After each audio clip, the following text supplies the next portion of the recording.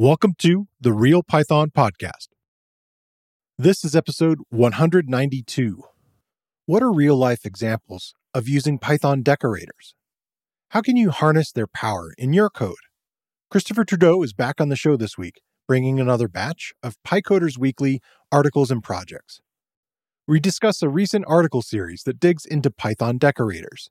The first two articles discuss the basics of constructing decorators, and the third part describes how popular Python libraries use decorators with call interception, function registration, and enriching the behavior of a function. Christopher shares a piece about the common pitfalls of working with the Python datetime library.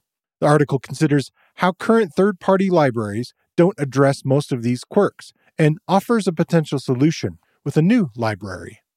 We also share several other articles and projects from the Python community, including a couple of news items, a discussion about the popularity of the Rust language, handling unset values in FastAPI with Pydantic, working with Python's mini language for formatting strings, mocking Django query set functions, and a modern replacement for the request library.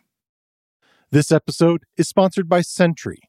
Learn about the upcoming workshop, Taming the Kraken, about managing a Python monolith with Sentry, or find out more now at sentry.io/resources to register. All right, let's get started.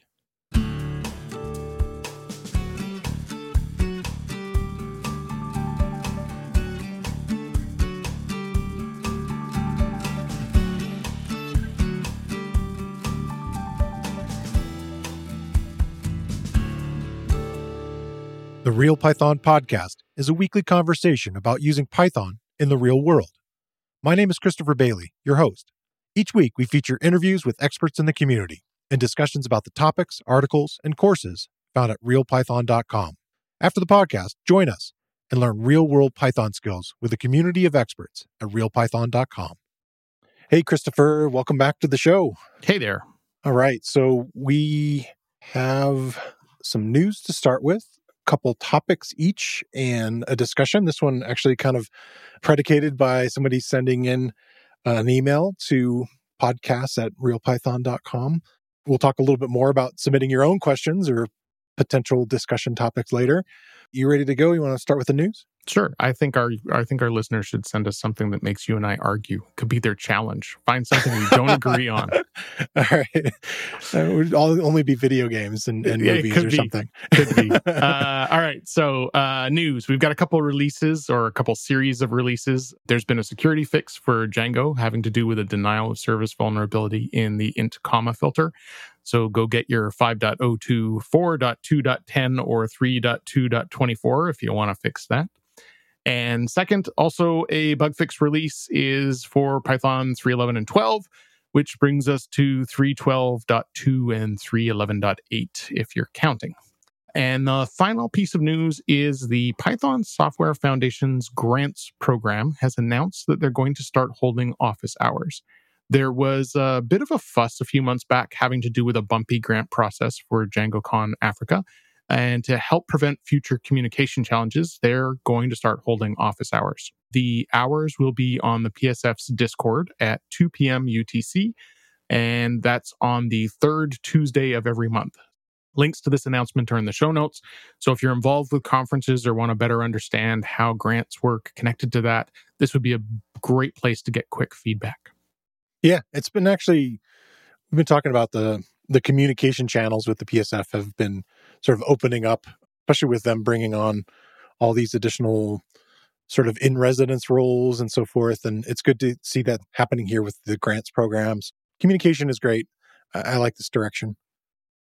First topic, I'll start here. And my tutorial, the first one here, is by our friend Leodanis Pozo Ramos, and it's titled Python's Format Mini Language for Tidy Strings. This is a very detailed tutorial about string interpolation and the formatting of those interpolated values. It's intended or kind of directed toward intermediate Python devs. But if you're a beginner and you're interested in printing strings and formatting the outputs of like F strings and so forth, I think you might find this of interest. You may not be able to dive through it all in one sitting, but it's a really great reference. Lots of areas that could be referenced later and something we can come back to. Leidos starts out by briefly covering sort of the three popular ways of doing strings and sort of the interpolation of them, kind of in reverse order, I feel like, for popularity, but historically they were the ways they were originally laid out. The first was the modulo percent operator, then came the string.format method, and then the one that's, in my opinion, the most popular today is the f-string and f-string literals. And so he talks a little bit about that, and then he actually kind of does a lot of explanation through discussing how the Python docs show this stuff. And so that gets him into briefly discussing this idea of Bacchus nar form, or BNF notation. And I'll include a link to the Wikipedia article about that, which gives a good example of how you kind of can look at that syntax. It's something that's, I guess, popular in explaining rules inside of a language. They use an example of how addresses might look in the Wikipedia article, and how even though you don't necessarily use all of these components in every single address, this is where these things go and what order they should be and kind of the rules there.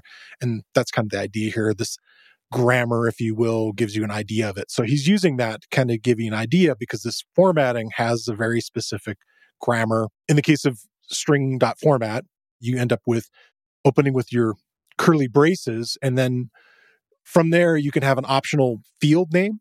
It's not a required thing, but after that, you then can have a exclamation point, which is called sort of a conversion field.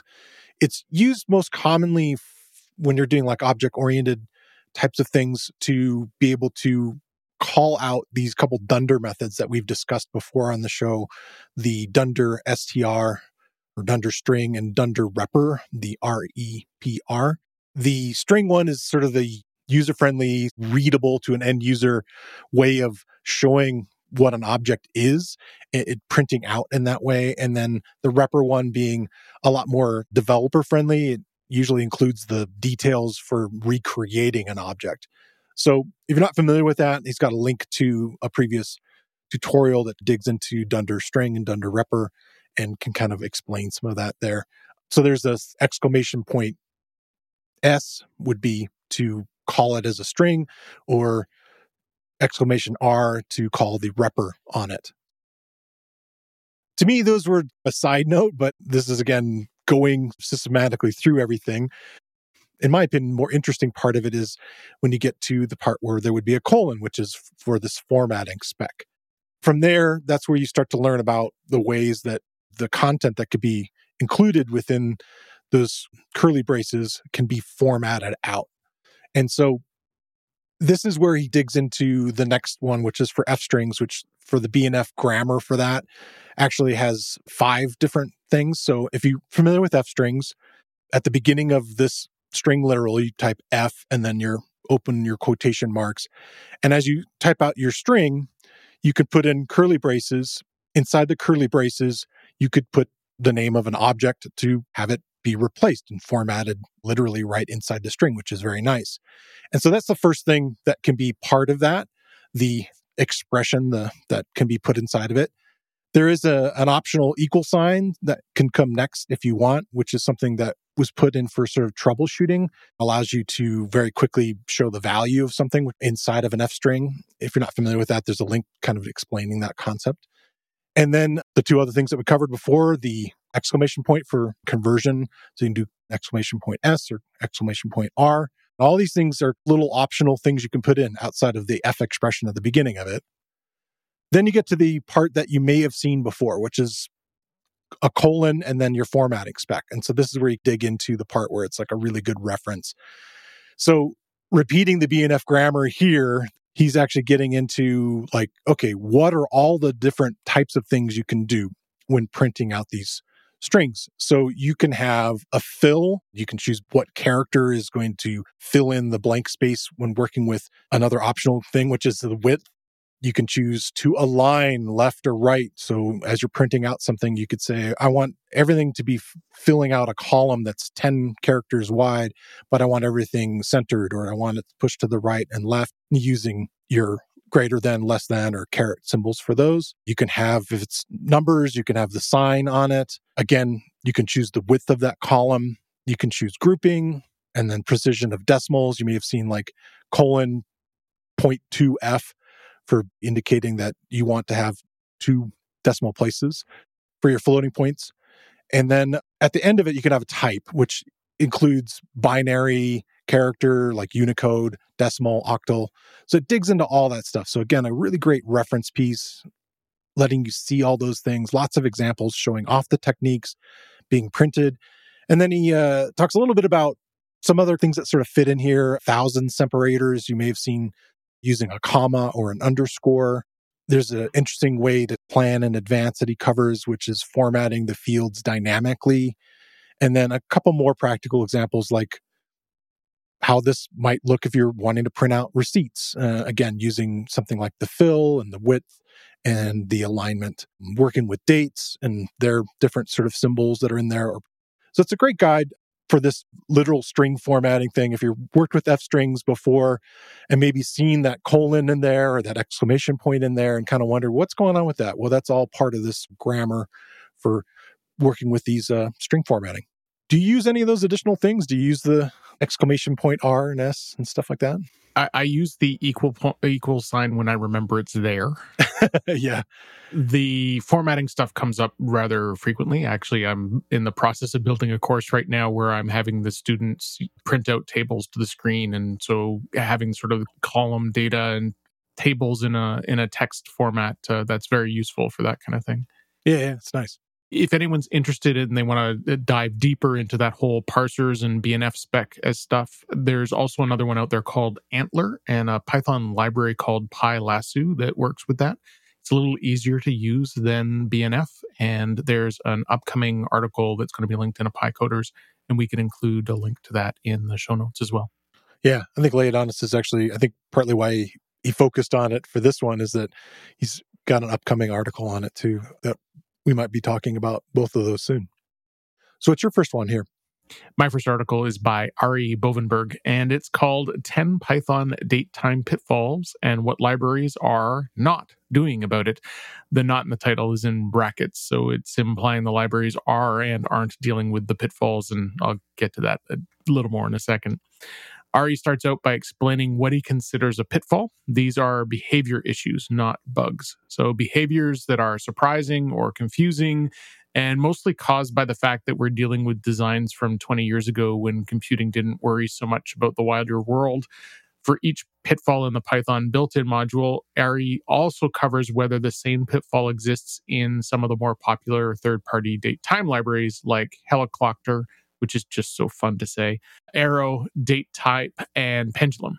So the first pitfall discussed is the fact that datetime has 2 incompatible concepts squeezed into the same class. A datetime instance can either be naive or time zone aware. And this results in the problem that you can accidentally mix the two, ending up with bugs. And as it's just one class, you can't use type checking to figure out whether or not this solves the problem because it's either of the datetime type or it's not. You can't tell whether it's datetime and naive or datetime and aware. Helicopter and datetype both use separate classes for naive and aware situations, but Pendulum and Arrow don't. So this is, you've got the pitfall in the built-in. You've got 2 third-party libraries that handle this and 2 third-party libraries that don't. So it's a mix all the way down. Pitfall number 2 is the fact that the plus and minus operators on a datetime object don't take into account daylight savings time. This one surprised me. I wasn't aware of this one. So if your addition or subtraction is over a daylight savings boundary, you're going to get the wrong answer. So, Nice. Midnight the night before daylight savings time plus 4 hours will give you the wrong time because you lose your hour at the daylight boundary. And that's great. The third-party library Pendulum does handle this one correctly, but the other 3 don't. They have the same issues as datetime. So dates and times are fun. And if the concept of naive and aware isn't hard enough, to make matters worse, there are variations on how naive is handled. In some places in the Python standard library, a naive datetime is interpreted as being the local time. And in other places, it's treated as UTC. And in still others, it makes no assumptions about the time zone at all. So if you get the answer out of a certain method and then try to pass it into a different method, you might get it actually shifting the time zone on you and you wouldn't be aware.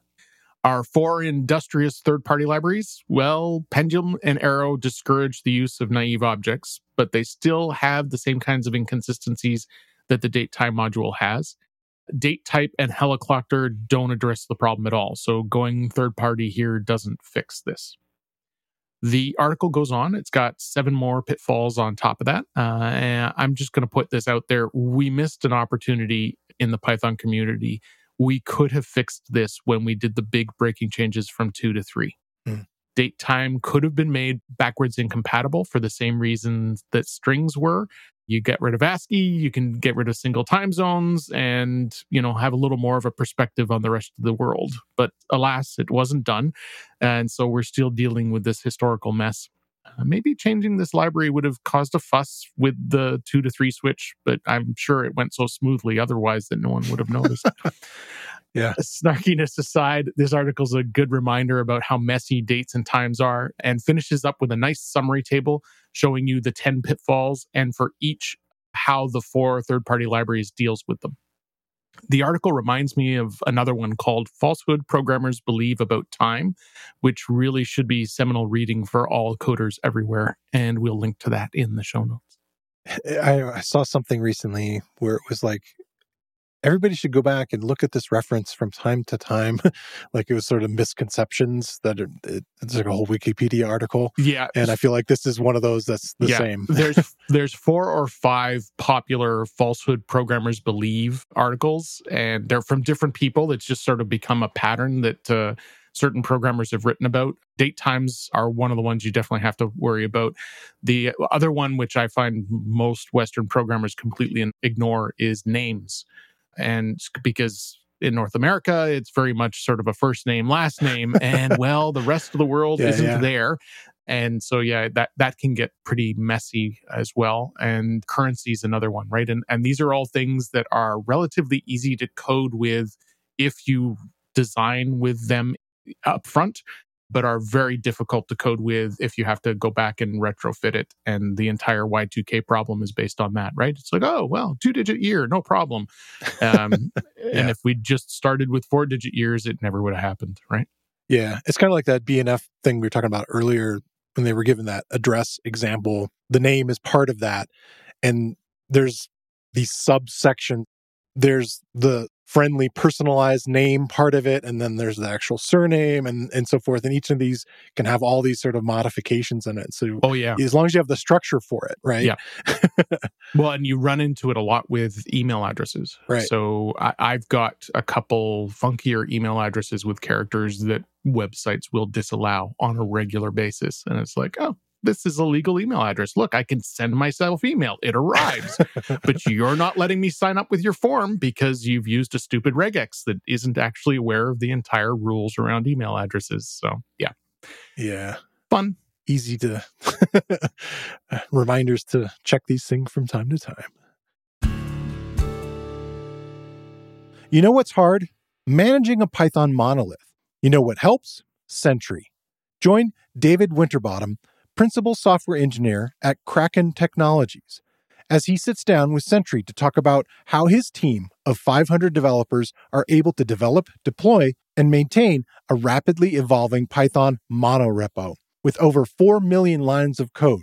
Woof. In this workshop, on February 28th, you'll learn how to find and fix root causes of crashes, ways to prioritize the most urgent crashes and errors, and tips to streamline your workflow. Go to sentry.io/resources. That's sentry.io/resources to register for the Taming the Kraken workshop on February 28th or on demand in March. If you can't make it, register anyway to get a recording. The next one we have, it's from our friend Bytecode. That's spelled Bite. So this is a 3-part series about decorators. In fact, he kind of cleverly calls it Xmas Decoration Part 1 in the first part, and with a little subtitle, Binary Trees or Trees 2. And that one came out on December 24th. And what's kind of funny is it's stretched out now all the way into late January. So it's not quite so much the Christmas season anymore, but he still kind of kept the theme at least. Decorators, I've said, I don't know how many times now, that this was an area of Python that I feel a lot of beginners, and definitely myself, I would see the @ symbol that would indicate that something is a decorated function and scratch my head. What is going on here? What's happening with this? And I feel like a lot of people go through that moment. And his first line of the article is, every Python dev will go through the moment where they need to learn about those damn decorators. And I'm like, yeah, it's a very, very common thing. And hopefully through me describing it here and you kind of digging through the articles, if you're interested, you can learn a little bit more about what's happening with them.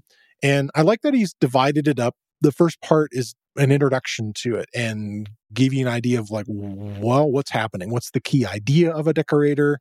One of the things that I need to get a bell maybe on the side of my desk here that allows me to just ring it every time we say everything in Python is an object. Ding. A function is an object. And what's interesting about that is a function can be passed as a parameter inside of another function. Wrong button. I was trying for... There you go. There's our new sound effect. The angelic. Everything in Python is an object. The other thing about functions is that you can define them dynamically. And another interesting thing is that you can return a function from a function. So lots of interesting kind of ideas that are a little advanced if you're not familiar with that. And so this first one gets you up to speed, shows some examples. Ger Arne, who I've talked about multiple times on the show and was our first guest on the podcast, we talked about decorators in our first episode, and I made a video course based upon his really great, very detailed primer on Python decorators. So I'll include a link to that also in case you'd like an additional resource there. He loves those. Every time we do the Python updates, he's always like, I'm taking the decorator stuff. I'm taking the decorator stuff. I have to, I wouldn't even try to win that fight. It's always him. He's a big fan. Yeah. Through the piece, you get the idea of, okay, a function can be wrapped around by another function. It can have code that runs sort of before the original function, then runs the original function, then have code that runs after it. And gives you this idea of, how that kind of works, the idea that a function, again, can take a function into it as a parameter. And the first part ends with adding the syntactic sugar of the @ symbol there. You might have been left with a bunch of questions, so part 2 digs into what if. And the first one is, well, what if you got parameters and you want a return value and so forth? And how do you pass parameters into that decorator? And what happens to the repr and what happens to help why do they stop working with the decorated function? So this second one really digs into that stuff. Lots of examples in code showing you how to send not only parameters, but keyword arguments inside of it. It shows you how to do that with the star and the double star. A lot of these ideas may seem really interesting, but you might have this last question. That's what part 3 is about. Well, what do you actually do with this stuff? What's the point of it? And how are they useful? Or where have they been used? Again, this one came out January 21st. Part 3, titled Xmas Decorations. Part 3, the title is Aging So Well. He gives cases now. Okay, here's what you can do with it. So the first example is you can have it do an intercept of the call of the function. So it can do a check for the original function that you're decorating. If the check is passed, then you don't even execute it. As an example, in Django, there's checking if a user is authenticated. There's a library we'll talk a little bit more later, Pydantic, which is a validation library. It has a decorator that checks a function's input and raises an error if the input matches that, basically the type hints are defined. In the Django case, it wraps the function that outputs what's on the page, which is called a view. So what it does is it puts you behind a security wall. So if the view is supposed to be secure and the user's supposed to be logged in, then they get the page. And if it isn't, it sends a redirect to the browser. And so then the browser gets the redirect, sending them to the login page. So that essentially, if they haven't been logged in yet, they go to the login page. And then once they've logged in, the login page forwards them back to the page you were on, and it lets them in. So that allows you to not have to put login logic in every single one of your pages. You just put the decorator over the top of it and let the framework take care of it for you. So it's a great example of that sort of interrupt it and check a permissions level thing. Yeah. So again, this idea of wrapping around a function with this sort of code that you would want to repeat often, this really represents the whole do not repeat yourself dry kind of concept really well inside of Python. This idea of, I can add just at, authenticated or whatever at the beginning of it, and it's going to do all this logic for you, intercepting the call for you. He actually writes some code to create an example for rate limiting. So you could say, I want to cap the number of calls per second, again, sort of intercepting how many things can run at a time.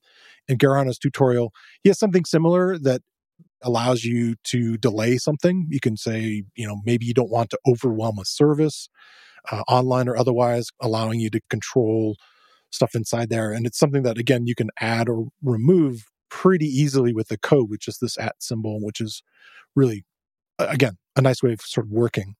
His second example or case gets into registering of functions. Sometimes a decorator doesn't really make a wrapper around the function. They're just returning that original function. You want to pull it out.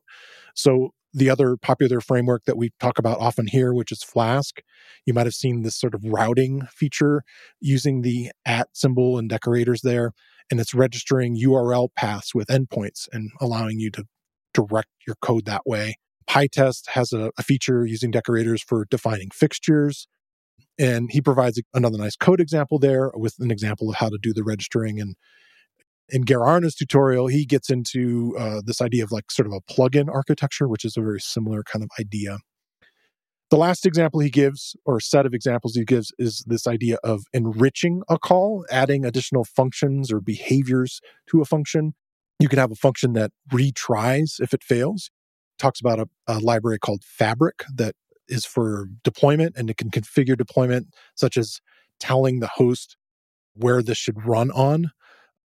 If you're interested, last week I had Savin Goyal on from Metaflow, and Metaflow is a system that's all about decorators. They just added two @PyPI and @Conda decorator that basically make sure that you have the needed dependencies for those particular sections of your code. So you can say, okay, this should be via PyPI. It's going to use these particular requirements and so forth. So kind of a neat way of, again, adding functionality to something with this nice way of decorating everything.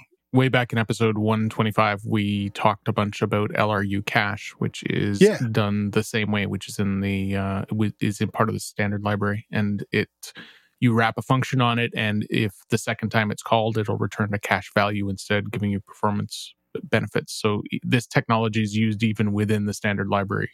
Yeah. The other one that he kind of ends up wrapping up here, kind of showing you the idea, is this idea of creating a really common example in the decorator world of creating a thing that can time your function, creating a classic timing decorator.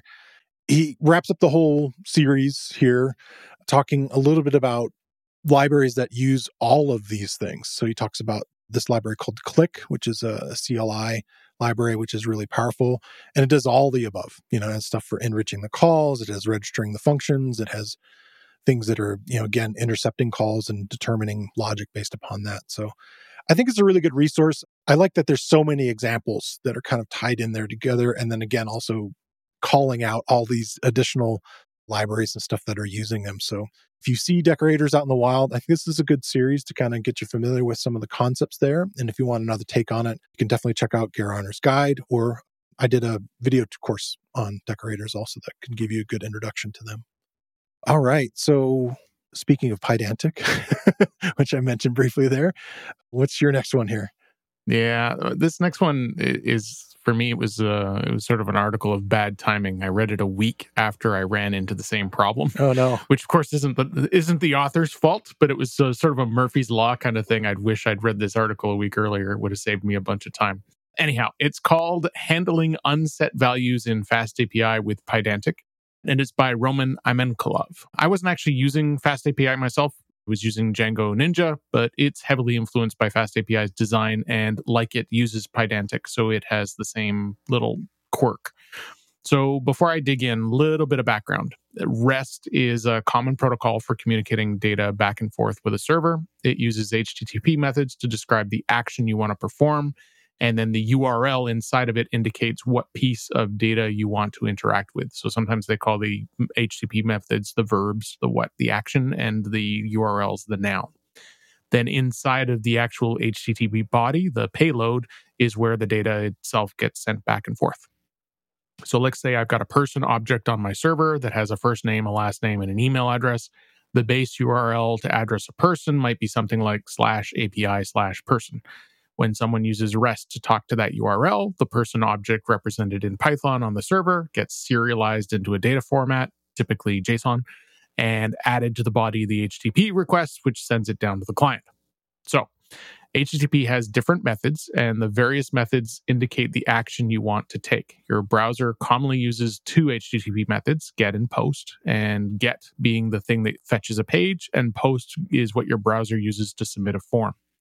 In REST, get is used to fetch data, kind of like fetching a page, and post is typically used to create a new object, kind of like when you're submitting something to the server.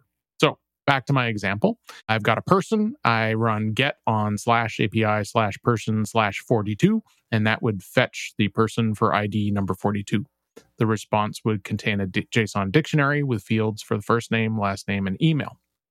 To create a new person, I'd post using only the base URL, no ID number, and sending a JSON encoded dictionary with the fields describing the new person.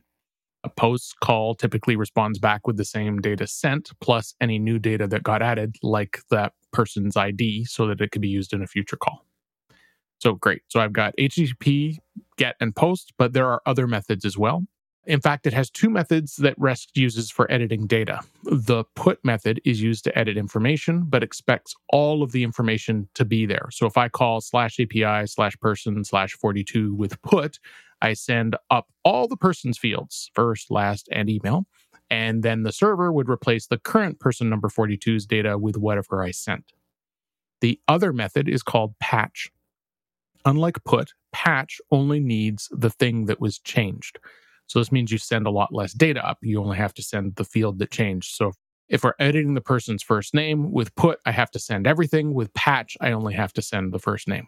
All right, so all that's the background. This leads to the problem. Pydantic gives you the ability to define classes that determine how serialization works. So I can create a Pydantic class that indicates I'm creating a person with 3 string fields, one for first, last, and email, and an integer field for the ID. Fast API or Django Ninja then uses Pydantic objects with the REST calls to turn your class into JSON or your JSON into a class.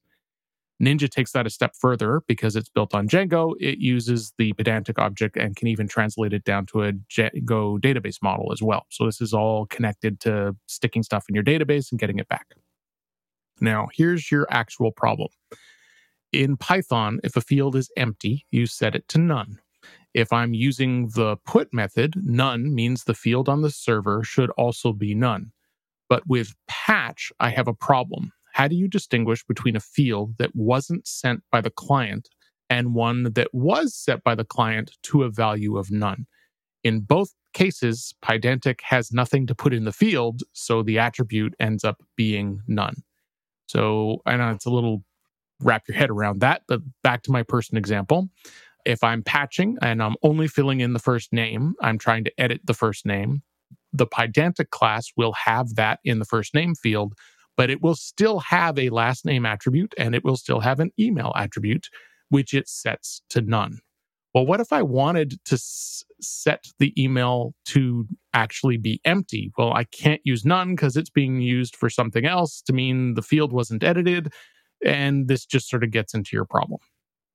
So when I ran into this in Ninja, I got around it by adding some code that directly inspected the HTTP body and checked what fields were there and added some conditional code for this case. Turns out I could have done it in an easier way, and that's what the article's about. Pydantic objects have an attribute that explicitly say which fields were set, and it's different in Pydantic 1 than 2. So in 1, it's called dunder field set, kind of logical, and in Pydantic 2, it's called model field set, so close enough. There's also an exclude unset argument that can be passed when calling the two dictionary methods on the Pydantic object. So there's all these neat little references in there that could have got me around this problem. Hence why I wish I'd read this article a week earlier. I'm not really a Pydantic guy. I use it because of Ninja, so I didn't even cross my mind to go into Pydantic to look for a solution here. I was looking to solve the problem in Ninja. So if I'd gone one level down, or if I'd come across Roman's article a week later, it would have saved me a whole bunch of time. But if you're interested in REST and HTTP and puts and patches and all that kind of good stuff, this kind of dives into one of those weird little corner cases that you don't necessarily think about when you first learn about this stuff. Yeah, it sounds like a resource that can help a few others out there. Yes. Running the same thing, yeah. This week, I want to shine a spotlight on another Real Python video course. It's about a topic we touch on this week, and new students to Python can often find a bit confusing. It's titled Python Decorators 101. The course is based on a Real Python guide by previous guest and Real Python team member Gerarna Hiela. It's a course created by yours truly, and I take you through how functions are first-class objects in Python, how to return a function from a function, how to create simple decorators, applying the syntactic sugar when using decorators, how to decorate functions with arguments, and you'll practice creating several real-world examples of decorators, including timing your functions, debugging code, slowing down code, and a plugin registering system. I think it's a worthy investment of your time to learn how to use decorators and to recognize how decorators are being used in all the code you encounter on your Python journey. Real Python video courses are broken into easily consumable sections, and where needed, include code examples for the techniques shown. All lessons have a transcript, including closed captions. Check out the video course. You can find a link in the show notes, or you can find it using the enhanced search tool on realpython.com.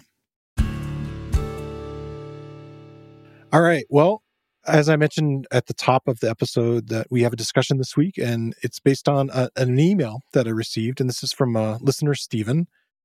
He wrote, I need a sanity check. Is it just me, or is Rust being overhyped? I can see where it can be useful. I use C when appropriate, C++ when appropriate, and Python is like the Swiss Army knife that allows me to do so many things quick and easy. I took a peek at Rust, and my initial thought was meh. The hype kind of reminds me of the Ruby on Rails a few years ago. I had the same meh thought.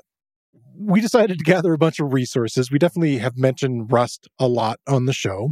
I have said, I don't know how many times, that the most common thing when I've asked guests, like, what do you want to learn next? And again, it doesn't have to be about programming.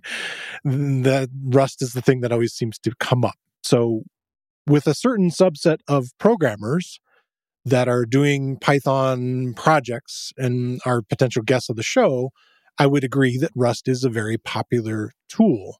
As far as the sanity check part of it, I don't know about the overhyped part of the question there. I know it's growing. The popularity's there. I don't know if you, as a Python developer, need to learn Rust. And what's kind of nice is you don't necessarily need to learn it to get all the advantages of it. So what we've included is a bunch of additional resources here that touch on this. One is an article by Slater Stitch, which is titled The Python Rustissance.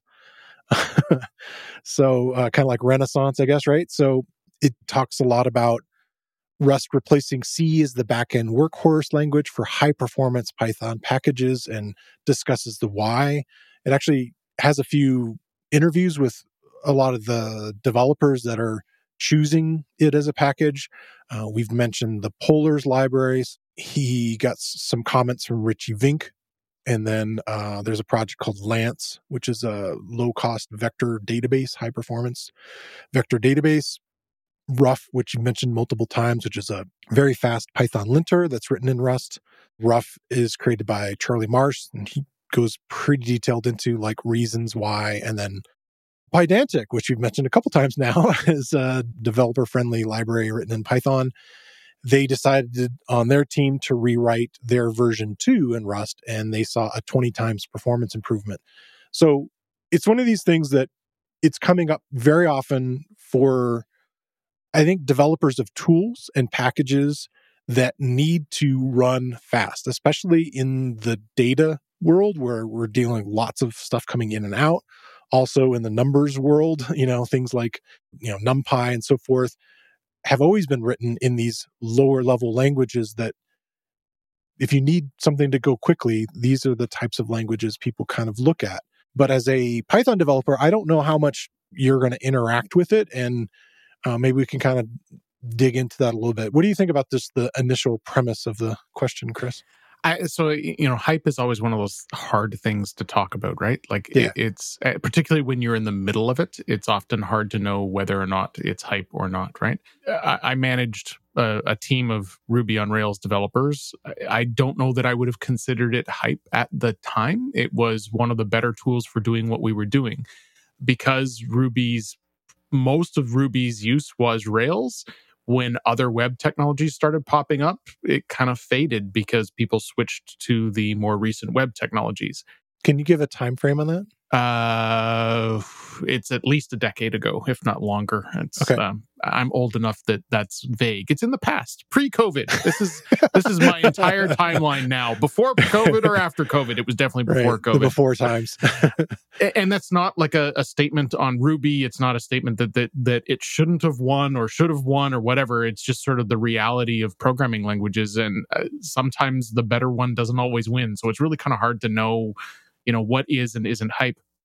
And quite frankly, if it wasn't for Python's breadth of things like data science and machine learning and some of the other stuff, we might not be talking about it as much as we do now, right? Like exactly. So it's often hard to know how these things will go. So I find not that hype doesn't happen. I just find it's very hard when you're in the cycle to know, is this something, are we still going to be talking about Rust 20 years from now? I don't know.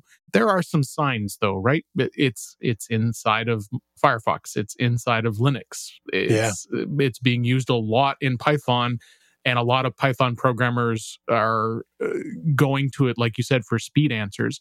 Well, Python is routinely the first or second most popular language out there. So just on the fact that a lot of our folks are using it might be what gives it that leg up, right? So it's hard to know from that perspective. The other thing here is, I hear people talking a little bit, it's meant as a replacement for languages like C. And there's a challenge when you're doing that because one of the reasons we want to replace languages like C is because of problems like memory safety. I've heard people say that Rust is harder language to pick up, and that might be where his sort of meh response comes from because he's already a C programmer. So he sort of looks at it and goes, why would I do this? Yeah, why would I learn this new thing? But the problem with that is, there's a higher learning curve to this language because it takes care of some of those problems. So the initial learning curve on the language might be rougher than, say, C, but then you can't make certain kinds of mistakes that you will spend forever debugging or watching your programs crash in C. So it's kind of hard to know, right? Like that initial learning curve is rougher, but the productivity you have with it might actually be higher. So those kinds of things are hard trade-offs. And quite honestly, until you've got personally, I guess if I don't have 2 or 3 years of the language under my belt, I don't think I'm qualified to say yes. Yeah, I would pick this over that, right? It starts to become problematic. This article digs into some of that in the sense that there are a few of these developers were looking at C or working in C and maybe spent a couple months revising a version of the tool that they were creating in C and then decided to switch to Rust. And in many of the cases, again, this is not, your mileage may vary, they were able to rewrite the code in Rust. And again, this maybe is that weird crossing point of like, how much time is spent in learning the language versus how much time are you spending debugging and fixing your code and making sure that it's running properly. And so, when you get into actually building things with it, maybe there might be a larger initial investment. I have not messed with it. I haven't done C in so long, and I haven't really built any tools with it. But it's an interesting community. I mean, Rust, the things that people think about, again, that it's very fast and memory efficient. It's makes parallel and concurrent programming easier from what people are saying. It has a happy community, which is an interesting thing for people to write. It has good tooling as far as I think there's systems called Cargo, right? Yes. For the whole library stuff, which is, again, people seem to be pretty happy about it. And they call the compiler friendly. So it definitely has some advantages there. And that's always kind of a community thing. But yeah, I mean, your mileage may vary. Like I've talked about R on here multiple times as a data science person, and I like certain aspects of it, but I'm not looking to do all my programming in R. It was only some specific sort of data cleaning and so forth that it was really suited for. And so it's a tool that's suited for, in my opinion, tooling. It's really great at that, like the things like creating a linter and speeding up these sort of lower level things that, again, what's great is we reap that benefit of all this work that's being put into it in the same ways that we used to with C and some of these other languages in the past. But Rust seems to be where a lot of the energy is going. So I don't know about the hype part of it. It's a hard thing to measure. I know that when I was starting to get back into programming, again, this is right about a decade ago, like you were talking about, Rails was one of these things that I would hear about. And, if we're going to measure hype, I definitely saw lots of articles and podcasts and things about it at the time. And, most of it sort of dropped away. You should never trust the podcasts. Nothing but misinformation on those. Yeah. So in the same way, I haven't been out looking for the Rust podcast and so forth. I guess I got to, that's something we'll start here. But it's got a relatively strong integration with Python. So the Py03 library allows you to go both directions. You can call Python from Rust and Rust from Python. And in fact, we're linked to a project recently in PyCoders called Rust Python, which is a Python interpreter written in Rust. And one of their drivers behind it is it allows you to embed Python in your Rust programs. If you're trying to build like a GUI tool or something like that that needs some flexibility, let's say you wanted to build the next Excel killer, because wouldn't we all love to? Yeah. And you need some speed there. So you could write it in Rust, but you could have the programming language for your ifs in your cells could be Python, and that allows you to embed Python inside of it, right? So there's some flexibility here, and because there's a fair amount of crossover from some of the hardcore maintainers. The writer of Rye is also the writer of Flask, right? Like there's a tight Venn diagram in these worlds at the lower ends of the Python community, and so I think we're seeing it a lot within the Python space, possibly more than elsewhere. Yeah, so we'll include links to Py03, the Rust bindings for Python. I'll include a link that talks about Rust being used in Linux, and then also the Rust Python thing. I have the page for it up, and yeah, the idea that you could kind of write in Python and get the scripting ability of that and sort of the speed of development, and then get sort of the speed of Rust, but then the bonus of maybe deploying it via WebAssembly or what have you. So there's lots of interesting things kind of happening there that kind of tie these things together. I feel that Stephen's thoughts are not alone out there. I know that there are other people that are maybe feeling something similar. I feel like there are backlashes to lots of these types of things happening across it. It's just like when things become more popular, there's always backlash that kind of can happen one way or the other. But as a tool, and I can definitely at least give you some evidence of the reasons why and what's happening with it, and reasons for its popularity, and definitely can see how it works inside of this community to be a great tool for continuing building and speeding up Python. And if anything, you're just going to benefit from it. It is, you're not even having to learn how to program in it, which is kind of great. Again, thanks again, Stephen, for writing to us and asking the question. And I want to let anybody out there who's interested in bringing a topic to us, to either for a discussion or there's a particular article you would like us to cover, please send us feedback or send us a topic idea or send us a discussion topic.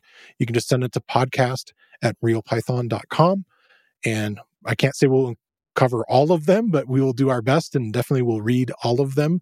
Along with that, if you prefer, you can reach out on Twitter or Mastodon. You can definitely flag us on there, the Real Python accounts, or we'll include our social feeds on the bottom of the show notes this week. So you can reach out there if you'd like to follow us or send us notes on the different platforms. I think you're supposed to say like and subscribe. Isn't that how this works? Yeah.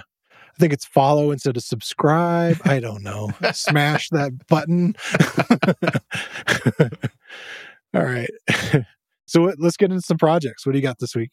Yeah, so I'm starting with Django mock queries, and this is by Pitfalls Styliandis. I'm probably screwing that up, but my apologies, sir. When you're dealing with the database ORM in Django, you use what are called query sets. These are abstractions to running an SQL query in the database. And they have this nice little property that they're lazy. They don't get run until you actually demand the data back.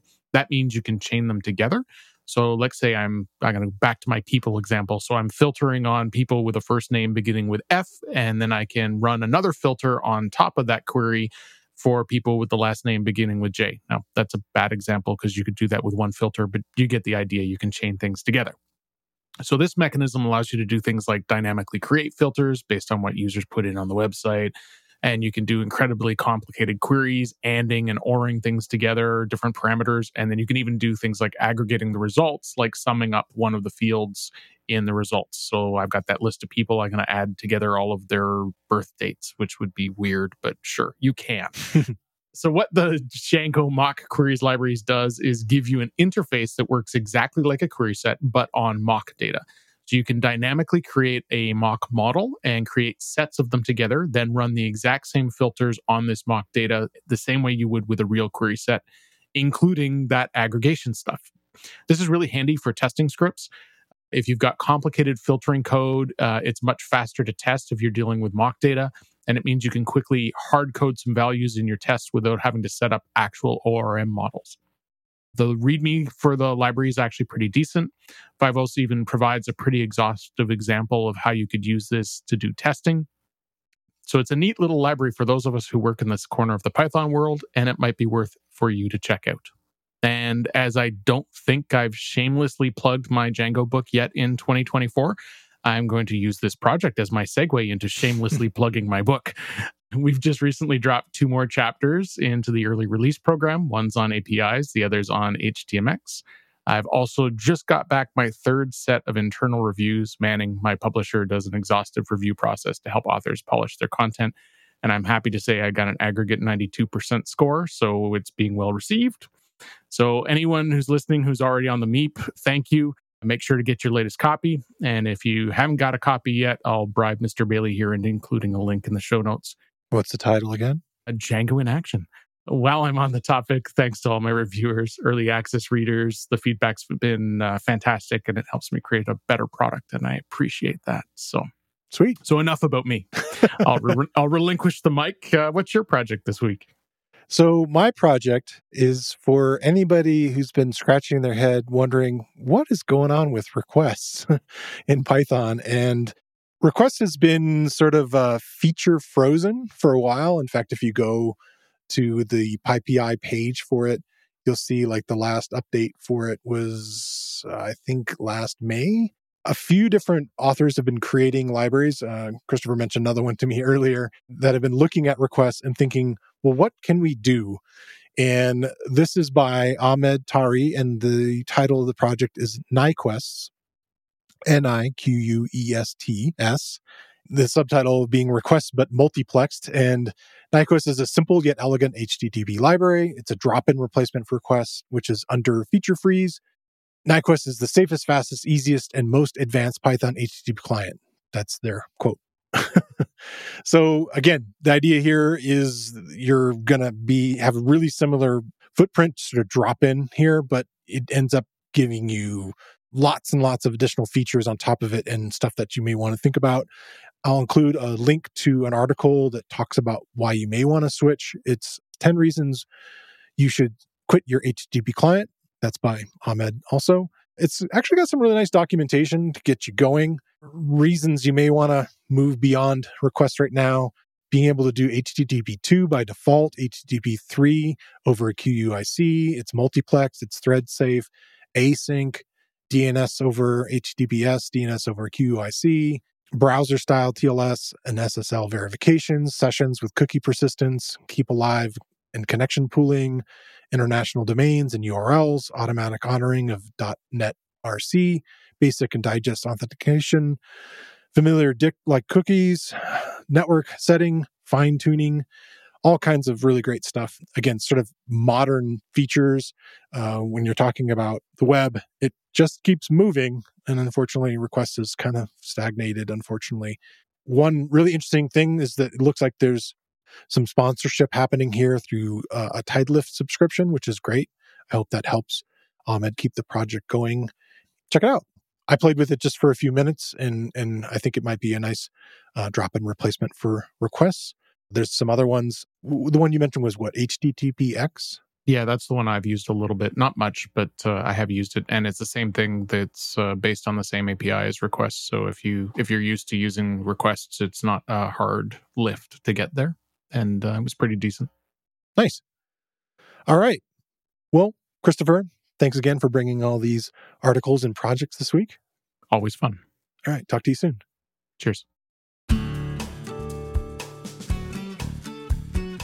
And don't forget, go to sentry.io/resources. That's sentry.io/resources to register for the workshop, Taming the Kraken, on February 28th, or on demand in March.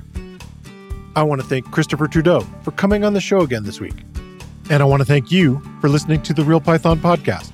Make sure that you click that follow button in your podcast player. And if you see a subscribe button somewhere, remember that the Real Python Podcast is free. If you like the show, please leave us a review. You can find show notes with links to all the topics we spoke about inside your podcast player or at realpython.com/podcast. And while you're there, you can leave us a question or a topic idea. I've been your host, Christopher Bailey, and I look forward to talking to you soon.